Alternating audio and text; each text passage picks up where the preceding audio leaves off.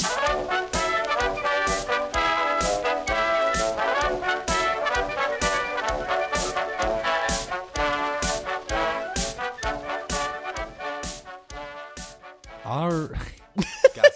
start with something other than all right. Take two. And I always like get in the rhythm, get in the groove. Welcome back to the Gems of History podcast. I am your host, Evan Roosh, and join with me, as always, my co-host, the man with a plan, but don't call him Stan, Jacob Shop. Bold of you to assume that I have a plan. And that your name was also not Stan. That's true. But the plan part, that remains to be seen. I mean, I just kind of show up here and hope things go well. Right. You just, we actually never really started a podcast. You just, showed up and with microphones. Yeah, and we just kind of rolled with it. You want to do something with these? And here we are. That sounds like something straight off Ed, and Eddie. Yeah. They find some mics and you want to do something. And somehow it's a plan to get jawbreakers. That always baffled me as a kid. That are literally the size of your body. Right. And jawbreakers are trash. Yeah, not good. I mean, I guess. And they only cost $0.25 in the show. So how are they never getting them? That show is preposterous. It's actually just a deep metaphor for why capitalism is the word. You dare mock the son of a shepherd. Head boy. That was such a good show. That show was straight fire. But yeah, dude, Cartoon Network used to have it going on back in the day. Courage of the Cowardly Dog fucked me up multiple times. Though. Still scary. Especially when that episode where they removed the mask of whatever. Yeah. Or no, it's the stone tablet. The slab. Return the slab. Yeah. It's like, oh, so this will just be like a haunting memory for my entire life. I'm pretty sure that's on HBO Max, so I'm going to have to go watch that again. But that is hilarious. That's on HBO Max. Like the same network that brought you Game of Thrones. I could literally watch new released movies on there, or I could watch Courage the Cowardly Dog. Right. You have access to, in today's day and age, you have access to every single form of media possible, but you choose Courage the Cowardly Dog. If it ain't broke, don't fix it, you know? Yeah, it's back when they used to make things right. The episode when the woman comes out of the drain and takes the dude down to the undersea area always freaked me out though. Whenever I took a shower, I was like, I'm gonna get kidnapped by some sea witch. It's a freaking Tuesday. You got sea witches coming. I got exams tomorrow. Right. Bro, I'm in school. I'm trying to do my mad minutes. I don't have time for this. Wow, what a tangent to start off with. What a tangent. Well, ever since I blew your Cold War entry. Hey, we had maybe 3 or 4 takes. We got it eventually. Right. Oh, landed the plane somehow. But speaking of landing planes. Oh. What about landing missiles? Intercontinental and medium-ranged missiles. I like that segue. It was a try. We got there, man. We're doing this dang thing. Right. But today we are talking about the Cuban Missile Crisis. Yeah, so get your cigars ready.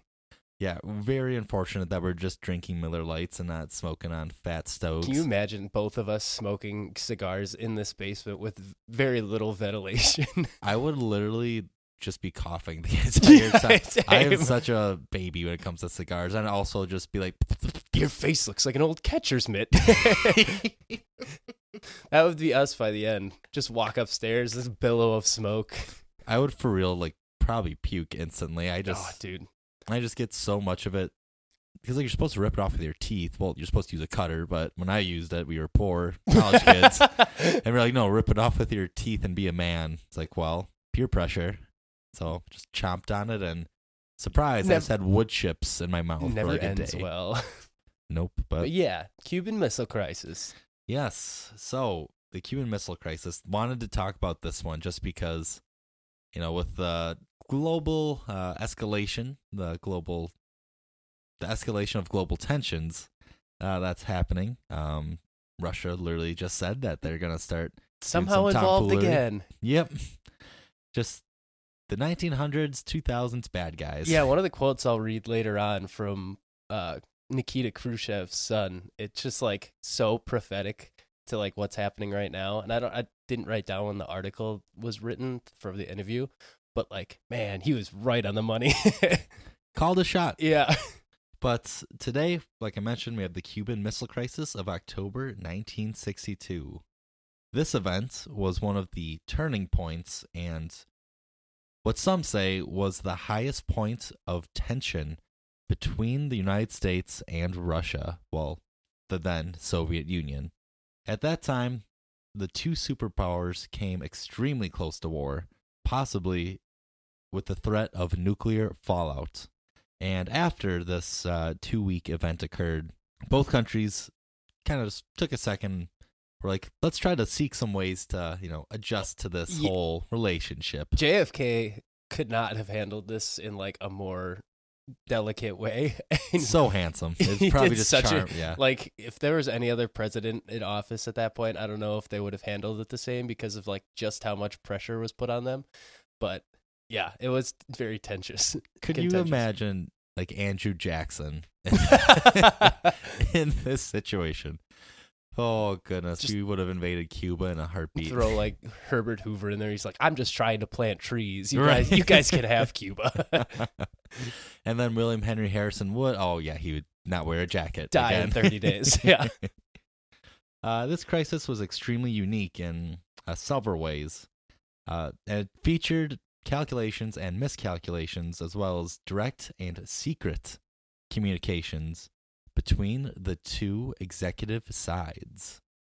This dramatic crisis was also characterized by the fact that it was primarily played out at the White House and at the Kremlin level, so literally the highest points of executive power in both respective governments. And there was relatively little input from respective bureaucracies that are typically involved in the foreign policy process, meaning usually a couple other countries will pipe in with their opinions during a situation like this. But not us. Yeah. Not this time. Well, as I'll get into it a little bit, we kind of like had the UN on our bad side at this point. So, I mean, everyone else is just kind of hands off and letting us do our own thing so that we didn't blow up the world. And if we did blow up the world, hopefully it would just be us and everyone else could just be like, you guys did this. Yep. So just wash their hands like there's just a huge crater in the earth right there. Yeah, pretty much. In the form of Texas. But without further ado, let's dive into the most perilous moment in world history. And Jacob's going to start us off with a little bit of a build-up as to, why Cuba? Yeah, so for my research, I watched one video on the actual Cuban Missile Crisis and then did the rest of my research on other things. So for my research, I used CIA.gov, history.com, the JFKlibrary.org, and a couple of videos from YouTube. And so for my part of the research, we're going to talk kind of about how tensions with Cuba even started.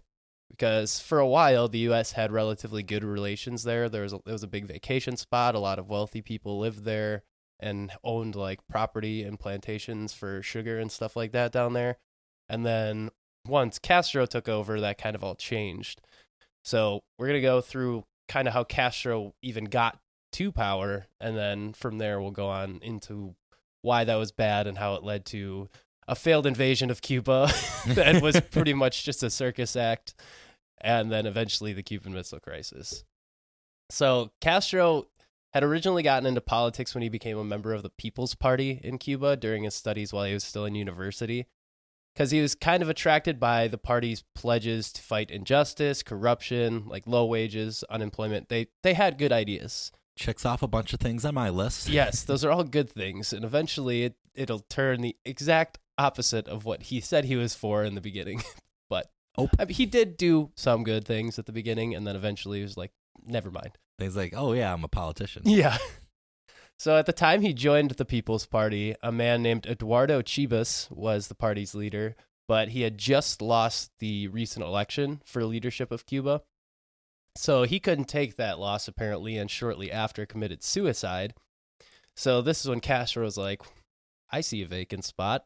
I'm a pretty cool guy. I could probably take that. Let me just slide right in here. Yeah, that's unfortunate that you killed yourself, but I'm just going to push your body out of the way and take your seat. Just picturing Castro literally just like tiptoe stepping over the Yeah, guy's exactly. coffin. Like, let me just squeeze it real quick, just As- sneak by. As they're drawing like a chalk outline around it, he's just like, I'm just gonna slide on past you guys. Like, oh, excuse Sorry. me. Oh my. Oh. So he took control of the party because he was a pretty good public speaker. So he was pretty popular, especially among the younger people, because he was at the time part of the younger crowd in this group. So they kind of looked up to him as a leader now that he was taking control of the party. So the 1952 election was approaching, and pretty much everyone in Cuba agreed that the People's Party was going to win. So it looked good for Castro to take power at this point. But there's one man who had something to say about it. And I'm going to butcher his name. Welcome to the club. Fulgencio Batista, I think is how you pronounce it, Yeah. staged a coup right before the election in 1952 took place and canceled it, and then took control of Cuba on his own with his own little militia that he had set up. So the courts were originally where Castro turned, saying, like, you can't let him just do this. Can you do something about it so I can take power? Because that's kind of mine. And they're like, no, he's got guns and guys with guns. So Yeah, we have gavels. Yeah. Not sure what you want us to do. we don't have a lot of power here. So Castro decided to try and organize a rebellion of his own, fight fire with fire. So he got a few other rebels to join him, and Castro attempted to attack the Moncada barracks on July 26, 1953. But the soldiers at the barracks pretty much just slaughtered all the rebels. But Castro was able to escape alive, but he escaped right into a jail cell. Nope. Not literally, but he was put in jail. So while he was in jail, Bautista's like, this guy's causing a lot of problems. He's a big thorn in my side. So he's told one of the officers that was in charge of watching him to poison Castro's food. And the officer was just denied the request and pretty much said, like, I'm not going to do that. So he got court-martialed, and then he got put in jail. But then Bautista saw that putting Castro in jail was kind of turning the tide of public opinion against him. So he's like, all right, Castro, you can go free. But Castro kind of knew, like, I'm not welcome here right now, so I should probably get out of here. So Castro leaves and goes to Mexico and joins up with Che and Raul Guevara and forms another rebel group to take back Cuba. And Che Guevara becomes like a big figure in Cuban politics and kind of helps Castro run things behind the scenes. And I think is part of the reason why it kind of turns towards the communist direction. He just like takes a lot of influence from Che Guevara and eventually changes the entire political landscape of Cuba. But he stays in Mexico for around 3 years. So after those 3 years, and after he gathers enough forces, Castro goes back with the Guevara brothers to Cuba and began different guerrilla warfare strategies against Bautista's men, and eventually started taking towns one by one, and public opinion started to turn towards Castro. So he started getting support from the people too. And by 1958, he pretty much had Bautista kind of back against the wall. And I can't remember what the specific name, but it was the group that Castro set up for this was called like the July 26th movement or something like that, because that was the date that he originally tried to like attack the barracks and it didn't work. So he was really holding a grudge against Bautista here. He does not forget. No. So in 1958, when he had Bautista with his back against the wall, the U.S. offered support to Bautista, but they pretty quickly realized that this was a losing battle and he didn't really stand a chance against Castro at this point. It was kind of too late to join the game. So they were like, you know what? You should try and set up an election. That's when the U.S. is like, wait. Democracy. So Bautista's like, yeah, that'll work. I understand where you're coming from. So he set up an election and nobody voted. Oh, for real. Yeah, so he's That's like, incredible. all right, never mind. So Bautista is like, I have no other options here. Castro's holding a grudge. I'm going to leave. So he already had a decent amount of money from all the corruption that he was instituting in like the police forces and different businesses. And from what I read, Bautista was a pretty terrible guy. Like he encouraged police brutality and stuff like that. And the U.S. kind of supported him, so that's good. But yeah, he abandoned Cuba in January of 1959, and Castro entered Havana and took his role as the leader. So that's pretty much how things turned around for Castro after being deposed and then immediately driven out of Cuba. He came back and had a very big welcome party. Very interesting. You mentioned that the general public honestly kind of loved the guy. Like, basically from him being put in prison had the exact opposite effect that Batista wanted to. Like I just mentioned, Batista is just like a terrible guy. So right, yeah. everyone also wasn't hard. Everyone's like, he's so corrupt, we don't want him anymore. And Castro was the only one that had opposed him at this point, really. So once he came back, people are like, finally, we have someone who's willing to get this guy out of here. I think that's a main reason why they supported him. And like I said, he was a good public speaker. He was a charming guy. So, and plus, he did get elected. Yeah, exactly. So once Castro took over, the U.S. wasn't really too keen on it because there's a couple of pretty large changes pretty quickly. For one, Cuba was, like I mentioned, a popular tourist destination and spot where people lived for American citizens. And there's a lot of American banks and businesses that got set up down there. So with Castro's strong national pride coming into the picture, he began to turn a lot of that over to Cubans again. So that cut into U.S. profits. And as we all know, the U.S. if you cut into U.S. money, that's not going to end well for you. So particularly the sugar and tobacco markets were our big staples down there, and that was the biggest exports of Cuba. So once those farms started getting seized and given back to Cuban people who were in support of Castro, we really didn't like that. And even though there's some American politicians who were pretty supportive of Castro at the beginning, they were like, give him a chance. We think that he's going to be a good leader. And at the beginning, he was relatively good. But it quickly turned because Castro started pushing his own government officials away and arresting them if they said anything against communism, pretty much. So now this pro-communist rhetoric is coming from the Castro administration, and eventually Cuba made deals with the Soviets to buy oil from them and then became part of the Soviet bloc. And this was not okay with the U.S., obviously. And this pushed the U.S. to consider invading and deposing Castro immediately, which leads us to the Bay of Pigs invasion. And this could be probably an episode in and of itself, right? Because of all the moving parts, but we're going to do a quick overview of it here. So by 1960, the Soviet Union was already sending large deliveries of economic and military aid to Cuba, and Castro officially proclaimed that he was a communist allied with the Soviets. And Eisenhower was like, not on my watch. Not this close to my beach house in Florida. Literally. They're like, yeah, having a communist enemy 90 miles away is not good look for us. No, especially at this time. Yeah. Not great. We did not like it one bit. No.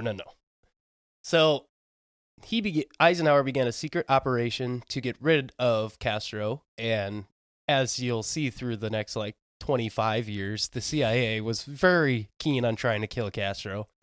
I still love that we just know this. This is just common knowledge. Yeah. All the different ways, all the preposterous ways that we tried to get this man. Yeah, we should definitely just do a whole episode on different methods that they tried to kill Castro with. Let's power rank our favorite ways of how they tried pick our to top fives. Right, yeah. And then make them into a bracket. And then... So the plan was to recruit Cuban exiles that were living in Miami and train and equip them to infiltrate Cuba and start a revolt and overthrow Castro. So they started a group called the Frente Revolucionario Democrático, and 1,400 of these Cuban exiles were recruited and formed what was called Brigade 2506. So they were taken to a privately leased island owned by the CIA, trained in tactics, navigation, amphibious, and paratrooper assault, which will come in later, and then guerrilla operations. Some of them were former pilots, so they were trained in a different location, but there's at the same time, a bunch of double agents just giving more information back to Castro.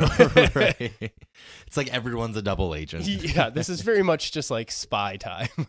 So the plan was a 3-part plan and broken down into simple steps. The first step was to take these recruited pilots, give them planes that resembled Castro's combat planes, and then have these pilots just be like, I don't like Castro anymore, while they're flying in Cuba, and just be like, I'm gonna bomb my own planes now, and then be like, I'm defecting to the U.S. So that was their whole plan, was just be like, you got to be a really good actor. I'm just picturing the planes are like poorly painted as well. It doesn't work at all. Just with a little paintbrush. So then, after that initial attack, a couple days later, the pilots would fly back over again and try and destroy any remaining combat planes, which would kind of set the base for the land invasion so that there wouldn't be any aerial assaults on these land troops. So they would land on the beaches of Trinidad, and then others would parachute inland, and the pilots for the Brigade 2506 would fly cover missions to protect these men once they landed, and then start a ruse with already existing revolutionary groups in Trinidad, and then kind of march to Havana and try and overthrow Castro. So eventually JFK decided that if we land in Trinidad, it's going to be kind of hard to cover up the fact that the U.S. is involved in this, which was like top priority, is not letting them know that this was our plan, which is why we recruited a bunch of Cubans. Right. 1,400 to be exact. So he's like, we can't do it in Trinidad. I'm giving you like 3 days, pick a new location, and they picked the Bay of Pigs, which is a funny name in general. So everyone knows it, but they just maybe not know like what happened, but it's just a hilarious name. It is a funny name, out. Yeah. This change meant that instead of going to a not well fortified, but like it was a good location because it was there had easy escape routes. There's already existing people there that were against Castro. And instead, they picked one of Castro's favorite vacation spots. And they're like, we're going to do it there. And now that original escape route, which was like a mountain range, was 50 miles away, and it wasn't near any large communities for the recruits to try and instigate revolts. So 3 strikes, you're out. Right. Why did you pick this? So on April 15th, the first phase of the plan started and was mostly a success. The disguised pilots took out about around 80% of Castro's combat aircraft. And I think it was said that he had around like 30 planes, and there was like 4 or 5 that were still left.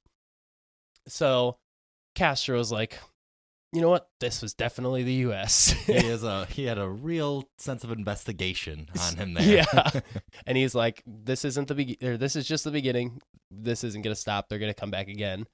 And the U.S. is like, wasn't us. It's like their hands are still red from painting the planes. So they denied their involvement, but then there was an emergency United Nations meeting in New York where the U.S. ambassador to the UN showed pictures of these planes and said, like, no, these are Castro's planes. And he didn't know about the plan. So he was like earnestly trying to defend us. Yeah. And they're like, no. These planes have metal cones on the front, whereas the Cuban ones have plastic ones, so you're lying to us. And he just got so mad. He's like, I can't believe you guys set me up like this. They just told the one guy that's gonna talk or they didn't tell the one guy. Yeah. So now it was pretty clear that the U.S. was involved and JFK was like in charge of setting this up. So Kennedy called off the second wave of airstrikes, and the land invasion took place on April 17th, 2 days after the first phase, with scaled back air support. And apparently a big reason was like there's terrible miscommunications on when the pilots should take off to lend support. So like the people that were waiting to help saw like our Cuban guys go over the top, and they're like, oh, I guess we're leaving now. So they showed up so late. Right. So it didn't help at all. So in addition to that, the tides and an unplanned coral reef encounter and the remaining Cuban combat planes pretty much just destroyed the plan for the landing crew immediately. They damaged U.S. ships and sunk one of them off the coast of Cuba. And then the paratroopers just missed their targets. Some of them landed in the swamps near where they landed and then just sunk into the swamps pretty much. So neither side really made major moves this whole time. There's a couple guerrilla warfare fights on the streets where the Cubans took over, the brigade Cubans took over, but neither side really did anything. And then by the end, like 75% of the brigade got captured and put in prison. So it was just a giant blunder overall for the U.S. Not our best luck. No, I think it was like 1,100 of the prison, or 1,100 of the brigade got captured, sent to prison. So insane that like 300 were even able to go like get away. Yeah. Like, considering how much of a, like, everything from they ran into a coral reef bad happened. Mm-hmm. It's like, how did that get there? Just terrible planning. Truly terrible. I honestly wonder how it would have went if they would have stuck to the Trinidad plan. I mean, we all know about this invasion now. Yeah, I guess right, we should have exactly. just kind of leaned into that one. I love that their idea to hide that the U.S. was involved is just like, we'll just send Cubans in planes that we have. They'll never know. We're a country of many ethnicities. Undetectable. No one will ever know. Oh, goodness. Well, But yeah, that's kind of how tensions between Cuba and the U.S. really escalated. And then the Soviets were like, okay, we'll help. yes. So shortly after the Bay of Pigs, so in July of 1962, that's when Soviet premier, so basically their president, for those that don't know, Nikita Khrushchev, reached a secret agreement with the Cuban premier, our old Fidel Castro. Arriba. Nice. I don't know if that's a Cuban thing or not, but Honestly, it was just impressive, like the rolling of the R's. I was 'cause gonna I can't do it. I was gonna try and do like Cuban music, but I don't know what Cuban music sounds like. Let's just make some Cuban sandwiches. Okay, and we're back. And- Sorry, we had a club moment. You're right, and scene. But basically, Nikita Khrushchev and Fidel Castro came to agreement to place Soviet nuclear missiles in Cuba to deter any future invasion attempt. So they saw what happened with the Bay of Pigs and were like, we gotta start doing some stuff to let this not happen. Give me nukes. I don't ask for much, Just Nikita. nukes. Just nukes. Send nukes. Oh, man. So construction of several missile sites began in the late summer, but U.S. intelligence discovered evidence of a general Soviet arms buildup on Cuba, including Soviet Il-28 bombers during surveillance flights. So before the nuclear missiles before the missile sites were even brought on, our intelligence was showing that those look like Soviet planes. Those look like Soviet anti-aircraft. Well, yeah, and they were sending all of these Soviet soldiers in like cargo transports and stuff and submarines, and they pretty much just said like, yeah, a lot of them didn't know why they were going to Cuba in the first place, and they were just put in the bottom of these ships and crammed in there like so tightly, and then the submarines had like 60 to 70 people in them to go to Cuba. Far too much for a submarine. Yeah, and they're going through tropical waters. So it was said that the temperatures in those things got from like 100 to like 125 degrees. So there's literally officers passing out inside of these submarines because it got so hot, and they couldn't surface because then they'd get discovered. Right. So it was just bad times for the Russian people at this point.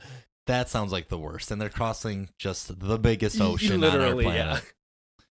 But in addition, Russia was arming and training Cuban pilots as well as their regular military forces. Hey, that's our job. Yeah, wait, they took one right out of our playbook. We just tried that. They took one straight out of our playbook. And they equipped them with the latest tech, so the latest guns, as well as just updating their planes, and the latest training to help them to respond to every possible air raid or land military invasion. So Russia very much trying to help Cuba out in this. So far to bring Cuban pilots like to, I believe it was actually the Czech Republic, one of the Soviet bloc countries, I forget the exact one, and actually do training there. And one of my sources, NSA.gov, they were doing surveillance on this one training site. And then they were just shook that they started hearing Spanish through the speakers. They're just hearing all of these different like European dialects, and then all of a sudden you just hear Spanish. They're like, one of these things has never been in the Soviet Union before. Wait, what is going on? Yeah, this doesn't make sense. Yeah, just imagine a bunch of heavy German, and then all of a sudden, oh man. Then in August and September, Soviet deliveries started to reach the highest levels that they have seen to date, meaning they're really amping up the deliveries and the deliverance of weapons. In August, CIA analysts saw the first indications of a scary new development. the construction of SA-2 surface-to-air missiles. These represented a new turn in the arming of Cuba. So these were weapons that could actually shoot down American military aircraft straight out of the skies, including the CIA's U-2 photographic reconnaissance planes, which, if you're unfamiliar with that type of plane, that sumbitch is high in the air. So really impossible for anything other than these types of missiles to actually hit it. And hit it they will. And hit it they did. And it actually had been an SA-2 that shot down Francis Gary Powers' U-2 in the Soviet Union 2 years earlier. So these things have a history of getting us. And that was a big deal because that was like one of the guys that was part of the MK Ultra fanatics and stuff. Right. The reason why we pushed so hard for that to happen. So. So you're probably asking, why are the Soviets doing this past, just diplomatic relations? I was just going to ask that. A good thing I had it in my notes here. So John McCone, who was the then director of the CIA, came up with an answer that no one at the time really wanted to hear. Those SA-2s were on the island to deny the United States any chance or capability of seeing what they were constructing, and that what they were constructing had to be nuclear missiles. On September 4th, 1962, President Kennedy issued a public warning against the introduction of offensive weapons into Cuba. So went on the tube and was like, "Hey, Russia, Soviet Union, stop it. Hey, Nikita, stop it. Stop it. You're being so bad." Being a brat. Right. JFK's like, "Look how handsome I am. Don't you dare." That's the second time I brought up how I may have debilitating back issues, but I'm a good-looking guy. I may lose my head from time to time. But, foreshadowing. I bet you guys don't know what that's a reference to. I'll give you a hint. November 1963 in Dallas. The Cowboys finally won a Super. Okay, I see why. Evan just lost his head for a little bit. Honestly, I had that one coming. JFK's ghost is like, "Oh, you're going to make fun of me? Huh? Oh, you're going to make fun of me, huh?" Ooh. Well done. That was nice. So one time I'm doing it. We have a couple quotes from him later. I don't know if you want to take those on. That's all you. But despite this warning, on October 14th, a U.S. U-2 aircraft took several pictures clearly showing sites for medium-ranged and intermediate-ranged ballistic nuclear missiles, also known as MRBMs and IRBMs, not to be confused with IBS. These sites were under construction in Cuba. The images were processed and presented to the White House the very next day, thus precipitating the onset of what would forever be known as the Cuban Missile Crisis. After seeing these photos, Kennedy summoned his closest advisors and started considering what options and what course of action to take for the United States that would quickly and silently resolve the crisis. And this little group had a fun name known as XCOM. Yeah. So, Executive Commission, but a lot cooler being called XCOM. It also just sounds like a villain group from like an old cartoon. Ooh, like yes. The League of Evil. The League of Evil. XCOM. XCOM. They have a secret base just in the depths of hell. It's in when it rises out of the swamp and it just looks like an evil mask or something. Come to the XCOM meeting place. I think every episode we have me and you just kind of riff the start of some sort of cartoon or superhero series.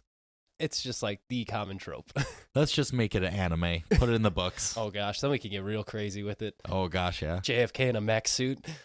JFK was actually just a super assassin. Let's go. And a president on the side. He's Batman. JFK-san.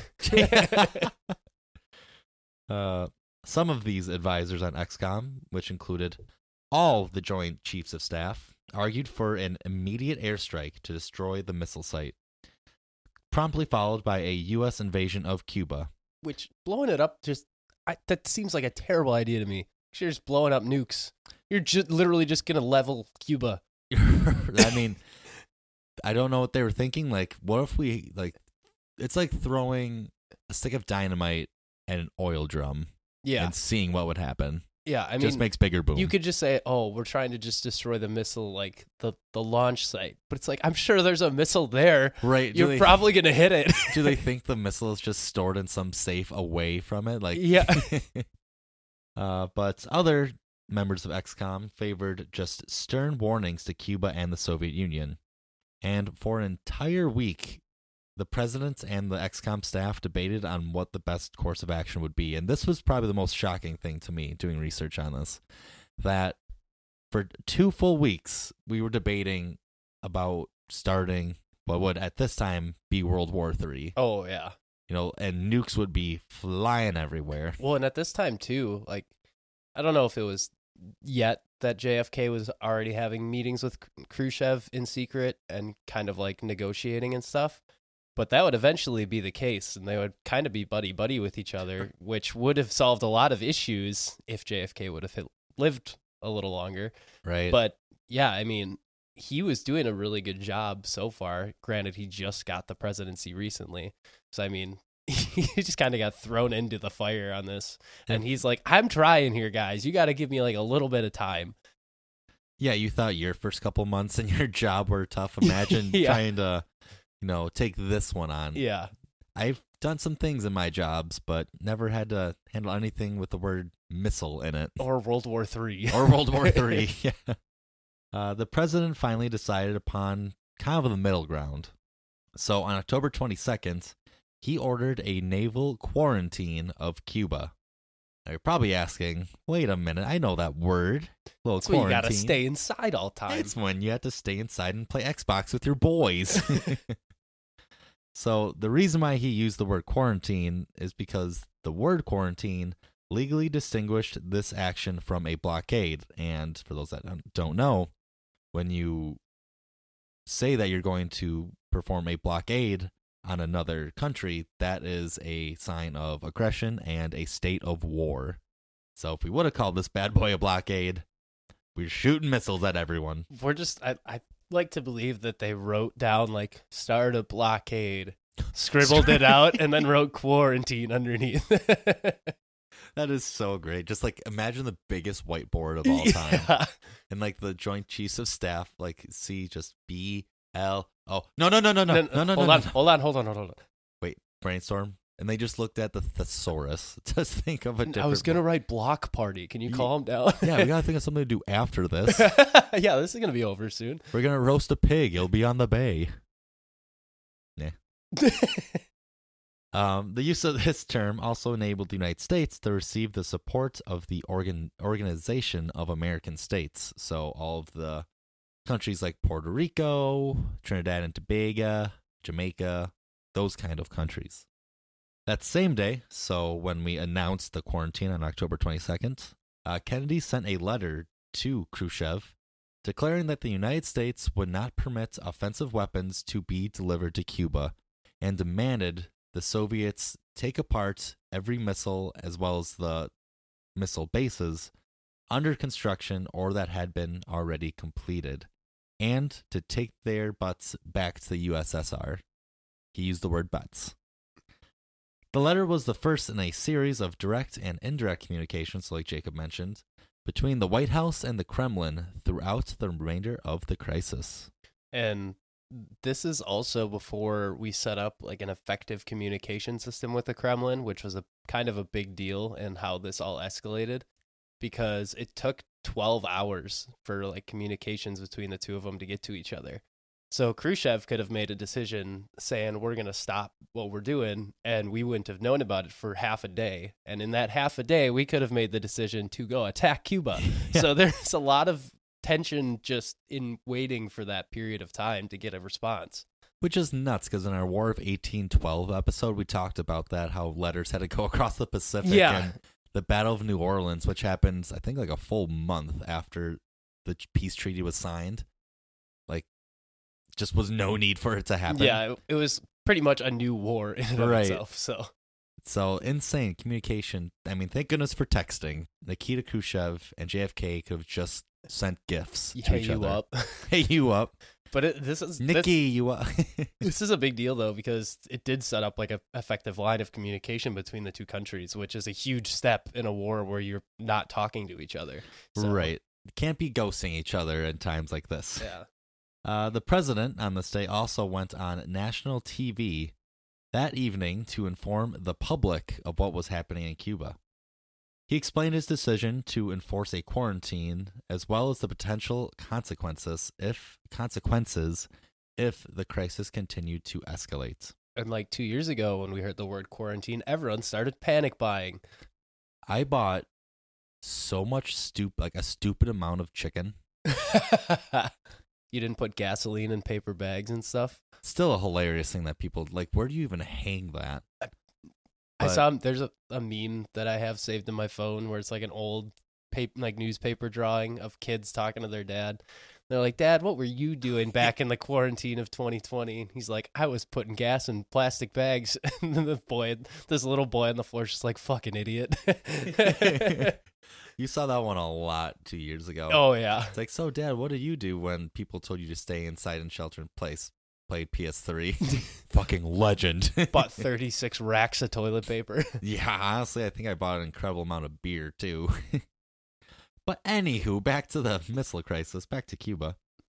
So he went on television to just talk about what was happening in Cuba, and the tone of his remarks were very stern, and the message was unmistakable and evocative of the Monroe Doctrine, which reads, "It shall be policy of this nation to regard any nuclear missile launched from Cuba against any nation in the Western Hemisphere as an attack by the Soviet Union on the United States, requiring a full retaliatory response upon the Soviet Union." So basically saying, if anything that looks like a missile goes up from that island, we're immediately invading Cuba.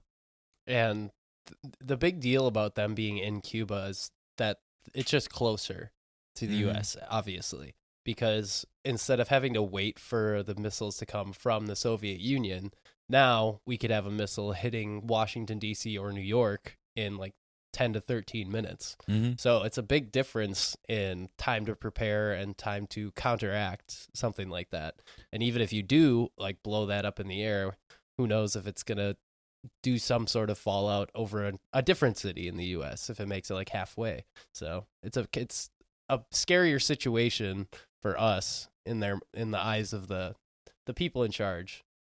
Yeah, wherever you shoot down a nuke, it's still going to do incredible damage, no matter where it's at. But JFK continues with his quote.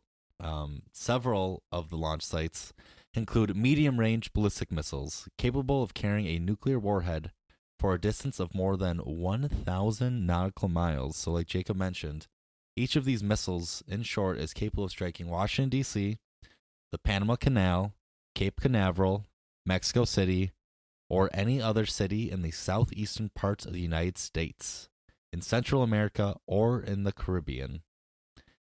And these were just the medium-range boys. The long-ranged guys could hit literally anywhere on the Western Hemisphere, ranging from the highest point in Canada to basically the lowest point on the map, geographically, in South America. I also like that he put out there that we would have been upset if he went for like a South American country, because let's be real, the United States probably would have just been like, that sucks. Sorry, guys. Start a GoFundMe. Oh, Yeah. wait, it's 1962. So at this point, after the address, the Joint Chiefs of Staff announced a military readiness status of DEFCON 3 as U.S. naval forces began implementation of the quarantine and plans accelerated for a potential military strike on Cuba. On October 24th, Khrushchev responded to Kennedy's message with a statement that the U.S., his words, blockade, was an act of aggression, and the Soviet ships bound for Cuba would be ordered to proceed.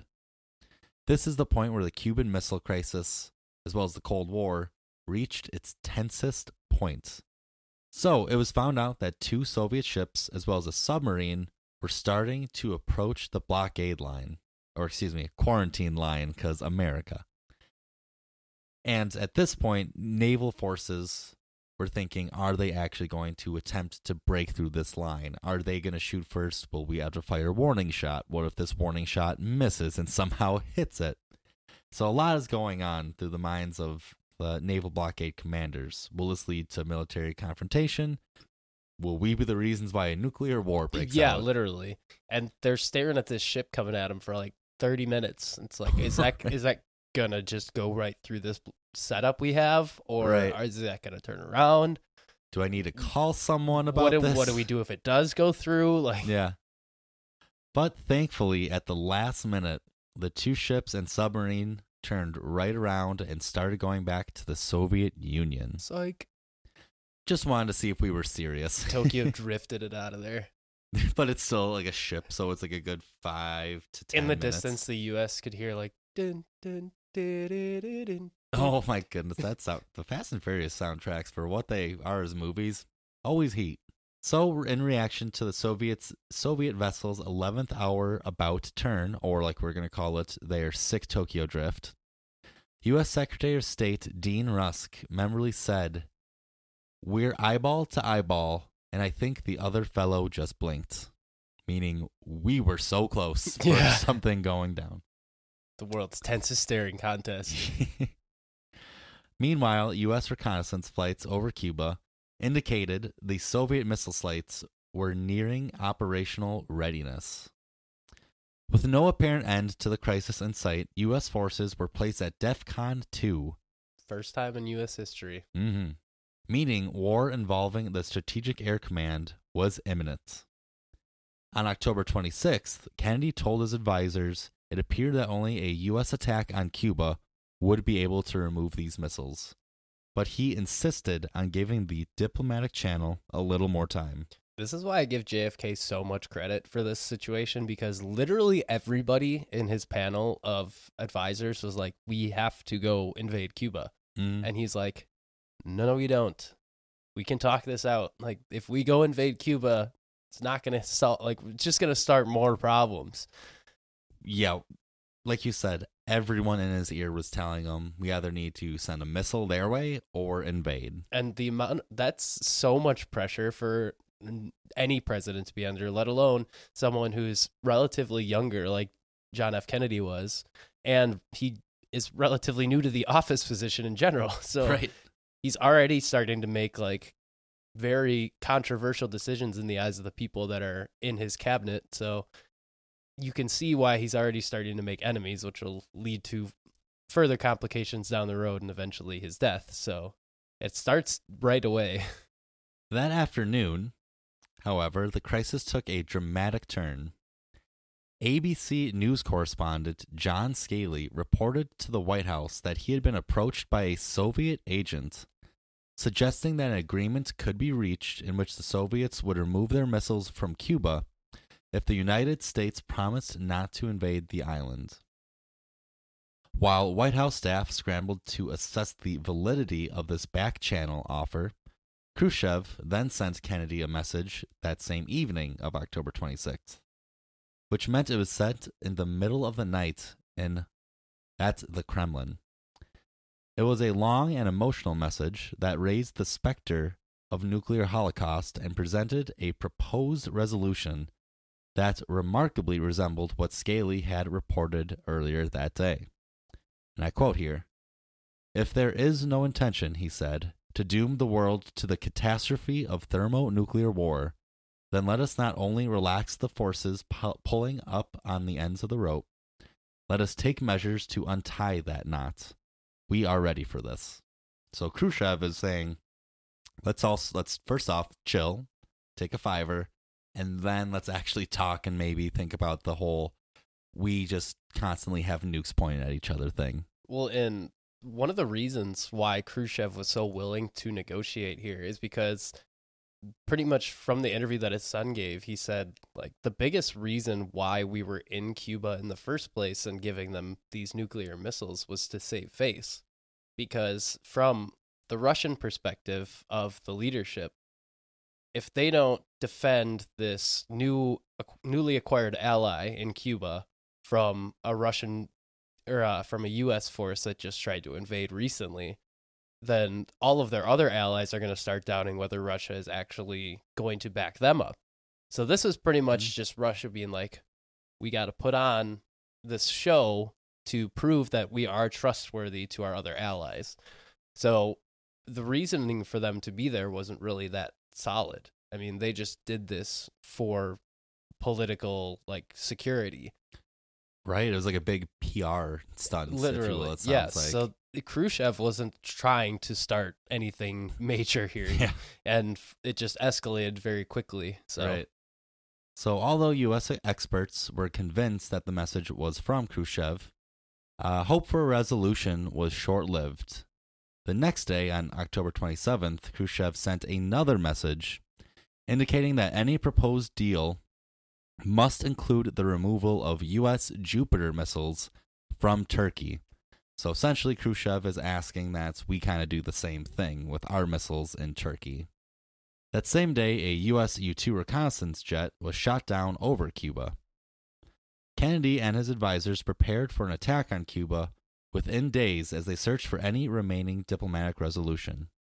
It was determined that Khrushchev would actually ignore the second message it was determined that Kennedy would ignore the second Khrushchev message and only respond to the first one.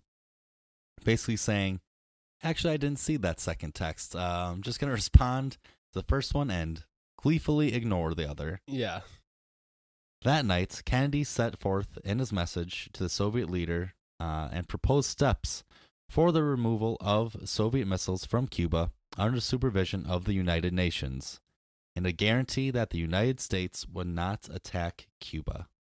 What a risky move to just not respond to the second letter. Yeah, and eventually they will address the fact that they just ignored that part. Right. But they're still like, okay, we'll agree to that, but just like keep it real hush-hush.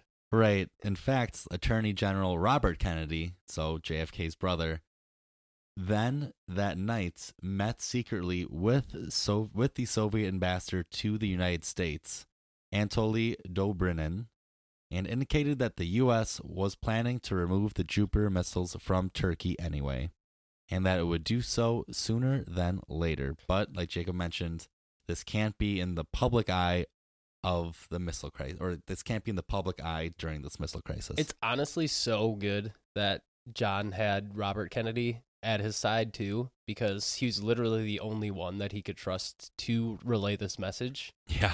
Because like we said, everyone else was telling him to invade Cuba. So if he didn't have his brother to go and relay communications between the Russia USSR ambassador to U.S., this probably wouldn't have ended as smoothly as it did. So no, I mean, no one is closer than family, and I can't imagine trying to trust this message to any of those generals, joint chiefs of staff, because they're also trying to advance their own political career. Right.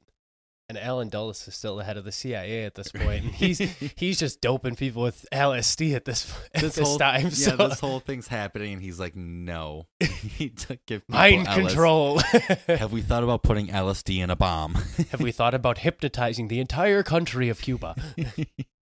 The next morning, on October 28th, Khrushchev issued a public statement that Soviet missiles would officially be dismantled and removed from Cuba. The crisis was now over, but the naval quarantine continued until the Soviets agreed to remove their Il-28 bombers from Cuba.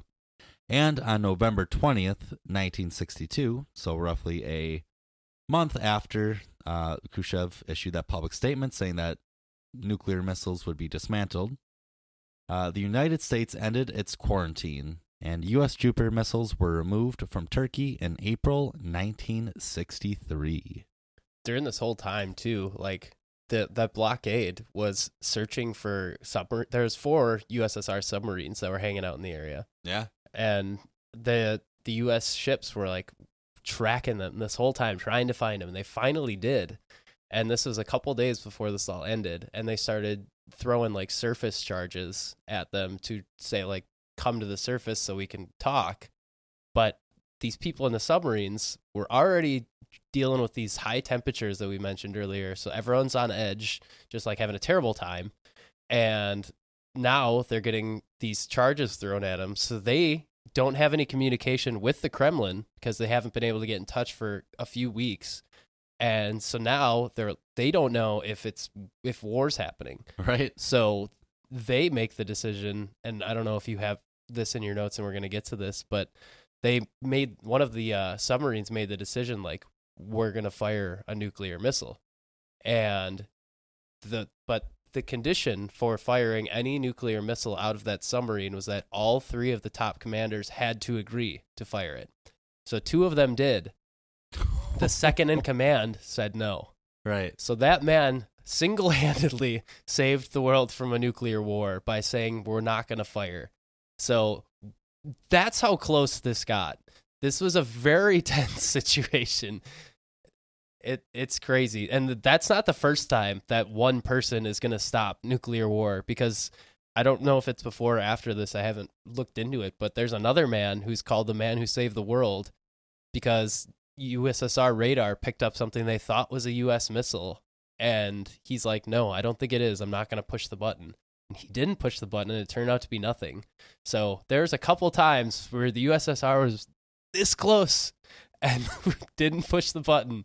So if anyone that has the power of these buttons is listening to this, just always say no. Yeah. It's always never push the big red button. Never push the big red button. Never break that glass. Do not pass go. Do not collect $200. If you do push it, go to jail. Here's a flow chart for you. Do you have access to a nuclear missile? Yes or no? Yes. Should you ever push the button? No. It's no is the only option. Yeah, there's no yes. So the Cuban Missile Crisis stands as a singular event during the entire Cold War, and it strengthened Kennedy's image domestically and internationally for how cool he played the situation. But it's crazy, too, because there's a lot of people at the time that viewed him as a traitor, too, because he was working with the enemy. Right. So there's a lot of papers that came out and said traitor, and like, I can't believe you betrayed our country. And just, people didn't understand at the time how important this decision was, because going to war at this point would not have benefited anyone. No. So, but it was such a tense standoff already happening for 20 years almost at this point. And the fact that we negotiated made it look like a sign of weakness. So I think everyone kind of just took that at face value and didn't really dig into how important this decision actually was. So two other important results of the Cuban Missile Crisis came in pretty unique forms. So first, despite the flurry of direct and indirect communications between the White House and the Kremlin, or maybe even because of it, Kennedy and Khrushchev, as well as their advisors, struggled throughout the crisis to clearly understand each other's true intentions, while the world hung on the brink of possible nuclear war. So in an effort to prevent something like this ever happening again, a direct telephone link between the White House and the Kremlin was established. It became known as the Hotline. Secondly, having approached the brink of nuclear conflict, both superpowers began to reconsider the nuclear arms race and took the first steps in agreeing to a nuclear test ban treaty. So the two big results of this crisis, the two sides looked at each other and said, we should talk a little bit more. Here's my number. And then secondly, in those talks, they decided we should probably chill out on these nuclear missiles. But yet we're still both the leading countries in the amount of nuclear arms. Oh yeah. We just Big time. never got rid of them. Yeah, it's interesting because we wanted to try and find some information kind of on the Russian perspective, because a lot of this comes from more US-based sources. So a lot of it comes from our perspective, where it's like a big panic and everything. But I found a really cool interview that I mentioned earlier with Nikita Khrushchev's son, Sergei. And he talks a lot about like what the Russian perspective was, what were some of the misconceptions of the Russian, like how Americans viewed how Russia did things and stuff like that. So I just thought it was interesting because, like I mentioned earlier, this wasn't really a Russian aggressive move. This was just them trying to put on an act for their allies. And one of the quotes that I got was, he said, quote, Cuba after 1961 became for the Soviet Union the same as West Berlin was to the United States. A small, useless piece of land deep inside hostile territory. But if you don't defend it, you will not be treated as a superpower. So Russia didn't really even want Cuba, but the fact that Fidel Castro had reached out meant that they already had some sort of connection with them. So at this point, it was too late for them to say, no, we're not going to help. Right, they had to, or else it was just that perception that the U.S., their enemy, could basically do whatever they wanted. Yeah. Like, get whatever they wanted. Yeah, and he says, like, if you give the enemy one step forward, that means you're taking a step back. And you can't really do that. So you have to find that middle ground where it's like, we're not giving anything, but you're also not giving anything. So we can reach an agreement here and just go back to the way things were. Especially at this time, just the whole Cold War in general. Yeah. This type of thing happened a lot, not to this extent, but this kind of situation. There's a reason that it's talked about over other things. Oh, yeah. So he also said that the crisis really didn't have much to do with those Jupiter missiles that were in Turkey, because he said they were no more dangerous than the ones that were in Italy or the UK, for example. It was just they would be the first ones to get there. So if the US really wanted to set up a nuclear assault on the Soviet Union, they could have. It just would have depended on the time frame. So it didn't really say that those were the big factor in why the USSR backed down, because, well, first of all, they kind of knew that the Jupiter missiles were out of date anyways, and they would be gone in a couple years. So it wasn't that big of a decision factor. But he also said that the Russian the biggest misconception of the Russians during this time was how their mentality was, because the Russian people weren't really panicking like the US were, because, as he put it, Russia was in wartime with their neighbors all the time. They were a country that was connected by land to a bunch of other aggressive European and Asian countries. Yep. So it's not like they had any lack of fighting and conflicts between those people. And one of the quotes that I thought was interesting from him is, Americans were lucky. They lived all the time protected by 2 oceans, so they're scared at everything as a nation. I would compare Americans to a tiger that grew up in the zoo and then was sent into the jungle. In 1962, Americans found they could be killed just the same as any others because of the crisis. I'm talking about ordinary people. In previous crises, Europeans would kill each other and Americans would watch it on the TV. This created the panic. It was an American psychological crisis. That's actually extremely interesting. Yeah, it's because you don't really think about that. Like, Yeah. we've lived our short-lived lifespan as a country, not really getting invaded by anyone, because, I mean, Mexico to the south, we just kind of swatted them out of the country that we took. And Canada's just kind of been there. Like, we started with them. The only people that have really invaded were the British, and we got them out of here pretty quickly, and no one's ever really done anything since. So this is a completely new scenario for someone like us, whereas the people in Russia have been there for thousands of years and have had to deal with invasions from surrounding countries for that entire period of time. So yeah, it's a huge country surrounded by every single continent. Yeah. Not every single one, but 3 continents. Yeah.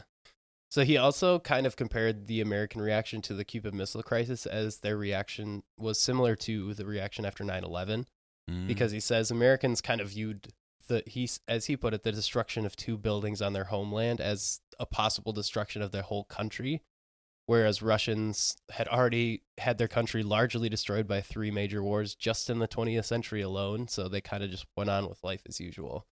That's actually extremely interesting look at just American psyche. Because, yeah, when those 2 towers went down, everyone was itching for revenge and to basically get back at people that did this. And, like, we did view it as our entire, like, the place downstairs or the place down the street was attacked as well. Yeah, it was an ideology war. Like, right. The fact that we went to the Middle East after was just because of that ideology, that attack on our country meant that our entire system and our entire nation was under attack. So. And plus oil. Yeah, that definitely, like I said, money. Yeah. So he said the Soviets had the Soviets, meaning the people in the Soviet Union, the citizens, had limited information given the centralized nature of media control. And the newspapers didn't really give the impression that there was an imminent war, just that there are Soviets moving towards Cuba and armed forces should be prepared. But he said the major feeling in the Soviet Union from the everyday person was the people in charge will figure out that sort of thing. I don't have to worry about it. Whereas we viewed it as like, we are in trouble, like it's our problem too. But the people in Russia just viewed it as, that's not my problem to deal with. So until it becomes a personal issue for me, then I'm not going to deal with it. It's almost like having, because like America's just kind of known for just never trusting our politicians. Yeah. And our people in power. We're constantly just furious at them. It's a completely different outlook on like government. Obviously communism versus capitalism, but those are more economic things, but just like how you view your government as a whole. A lot different perspectives. Yeah. But he says at the time that this media was telling people, like, don't worry about it. The leadership also knew, like, this is a very pretentious situation and this could tip at any point. So they really needed to toe the line between, like, how close can we get to that tipping point while also not giving any ground? Because, as he said, if there wasn't negotiation, and he did commend Kennedy on how he handled it, he said he did it very reasonably. But he said if he hadn't negotiated, there was 94 tactical nuclear weapons ready to be used against the U.S. So it was not like, it was not a bluff. It was still just them trying to save face. But at this point, if they needed to launch missiles, they would have. Right. Like, there were missiles there. Like, it sounds like it was more of a PR, like, look how strong we are things, but there were still missiles there. They were building missile sites. Like, they're going to use them if they have to. So. Right. He kind of ends the interview by saying that Nikita Khrushchev, his father, held JFK in pretty high regard. Nikita saw Kennedy as a very reasonable and pragmatic man who pretty much just wanted to have full control over his foreign policy, which every president should pretty much have a good control on that, I would say. And he did not, in fact, view Kennedy as weak and easily manipulatable, as a lot of sources now kind of say, like, oh, Nikita was taking advantage of JFK or whatever. And in addition, Sergei says that the biggest thing to be learned from the Cuban Missile Crisis, and this is where I mentioned that prophetic statement that he says, we have to negotiate with our adversaries and enemies. If you negotiate with them, you can impose your influence on them. You will be able to explain to them and understand their position, and sooner or later find some peaceful solution. Imposing sanctions and unconditional surrenders, it is not really a productive way to negotiate. You negotiate with your enemies, not your friends. And I just thought that the part about imposing sanctions, like, because that's what we've been doing with the whole conflict in Russia right now. Right. So it was just very on the nose that he mentioned something like that. That's insane. When was the interview? Do you know, I don't time? know. I'd have to look up the article again, but Gotcha. That is extremely interesting. That's a completely different view than what Americans are taught about not only the situation, but just the whole Cold War in general. Yeah. I feel. Right. It definitely seems like it was less of an impactful event overall for the Russians, just based on this interview, at least the Russian people, because they just left the important situation or the important decisions to the higher ups, and they didn't really have to worry about it. Whereas the American people were always on edge. Like, I don't know if we're going to have to change our entire lifestyle because of what's going to happen next, when it really wasn't that. It wasn't at that much of a tension point most of the time. So very interesting his point about we've had two oceans protecting us for our entire existence, because I mean that does come into effect quite a bit. Yeah. It's protected us. I mean, like we said, our only invasions were the British and Mexico. That's insane when you think about the history of just countries in general. Like England, for example, they got invaded constantly. At one time by 4 different armies. Fun times. Yeah, and they were constantly at war with France for their entire existence, just about. So extremely interesting about the two oceans aspect of it. But anyway, there is your Cuban Missile Crisis. Yeah, it's a pretty interesting topic, because I knew what it was relatively, but I didn't know a lot of the ins and outs of what it actually was. Right. So, We all know that we almost blew the planet up, I think, at this point, but just the actual what happened and the real negotiations and the de-escalation is something that just gets lost in the weeds. yeah, it's definitely a crazy time period, and it's just crazy to see too, like the differences in reactions. Whereas like the Americans were panicking because I mean, nuclear World War III, Yeah. and the Russians are like, such is life in Moscow. It was literally just that, well, this is just our generation's, crappy thing to happen. Yeah, literally. We lost all of our men in World War II about 20 years ago. This is just another thing. Such is life in Moscow. Yeah. That is why vodka exists. Honestly. Yeah, I hope you guys enjoyed that one. That was a roller coaster ride of emotions. Absolutely. And if you want to continue the conversation with us about any of the lovely topics that we've, discussed on these here airwaves, you can find us on Twitter at gems_history. You can find Jacob at Jacob from Wisco, and then myself at Whatevskis. You can find us also on Instagram at gems_of_history_a podcast. And then on TikTok at Gems of History Pod. I always think you're going to forget that one. It's been a while. We haven't put anything up on the old clock app in quite some time. That's all you, because I still have never used it. It's just so addicting every time. You're going to get sucked back in if you go on there. So it's very addicting. But anyway, give us a follow. Check out our stuff. And rate and review on iTunes. You can leave reviews with actual commentary, but on Spotify now you can leave like a star review on there too. We have a few on there. I think we got like 12 reviews on Spotify, which is awesome. But yeah, if you guys like what you hear and you want to leave us a good review, that does help. It puts us higher up in the numbers and helps people see us. So we would really appreciate it if you guys could do that for us. But yeah, that's all we got for you this week. We're gonna be back next week, and we're gonna go even further back in time for you. We're gonna go way back in the time machine. Ooh, little sprinkle of a teaser for you. We haven't dropped that one in a while. Yeah, wow. Those are for your OG listeners over there. The real ones know. So everyone have a great week this week. Hope you're all staying healthy and safe out there, and we will talk to you guys in a week.